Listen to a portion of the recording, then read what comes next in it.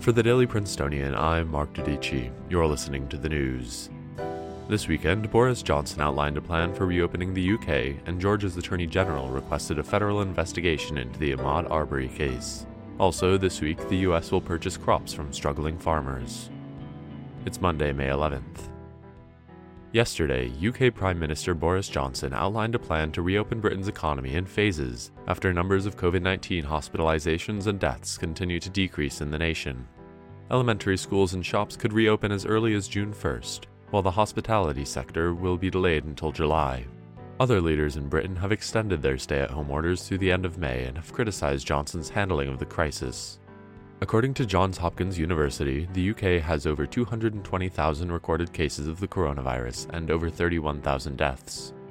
On Sunday, Georgia Attorney General Chris Carr formally requested that the U.S. Department of Justice investigate the local court's handling of the shooting of Ahmaud Arbery. Arbery was killed on February 23rd, but no arrests were made until May 7th, 2 days after a cell phone video of the shooting was leaked. The DOJ will be investigating the discussions between the offices of 2 Judicial Circuit District Attorneys, both of whom recused themselves from the case. However, the second attorney, George E. Barnhill, wrote a letter to the Glynn County Police Department enclosing his opinion that there was not enough probable cause to arrest the shooter, Travis McMichael, and his father, Gregory McMichael.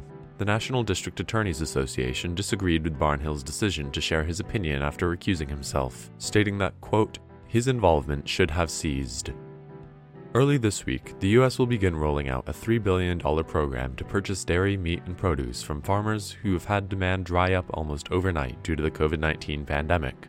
Because restaurants and schools have closed, supply chains nationwide have been disrupted, leading some farmers to destroy their crops amid a sudden oversupply.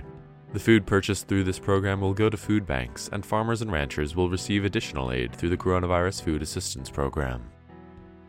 In other headlines, many coronavirus task force members, including Vice President Mike Pence and Dr. Anthony Fauci, will self-isolate after a White House staffer tested positive for COVID-19.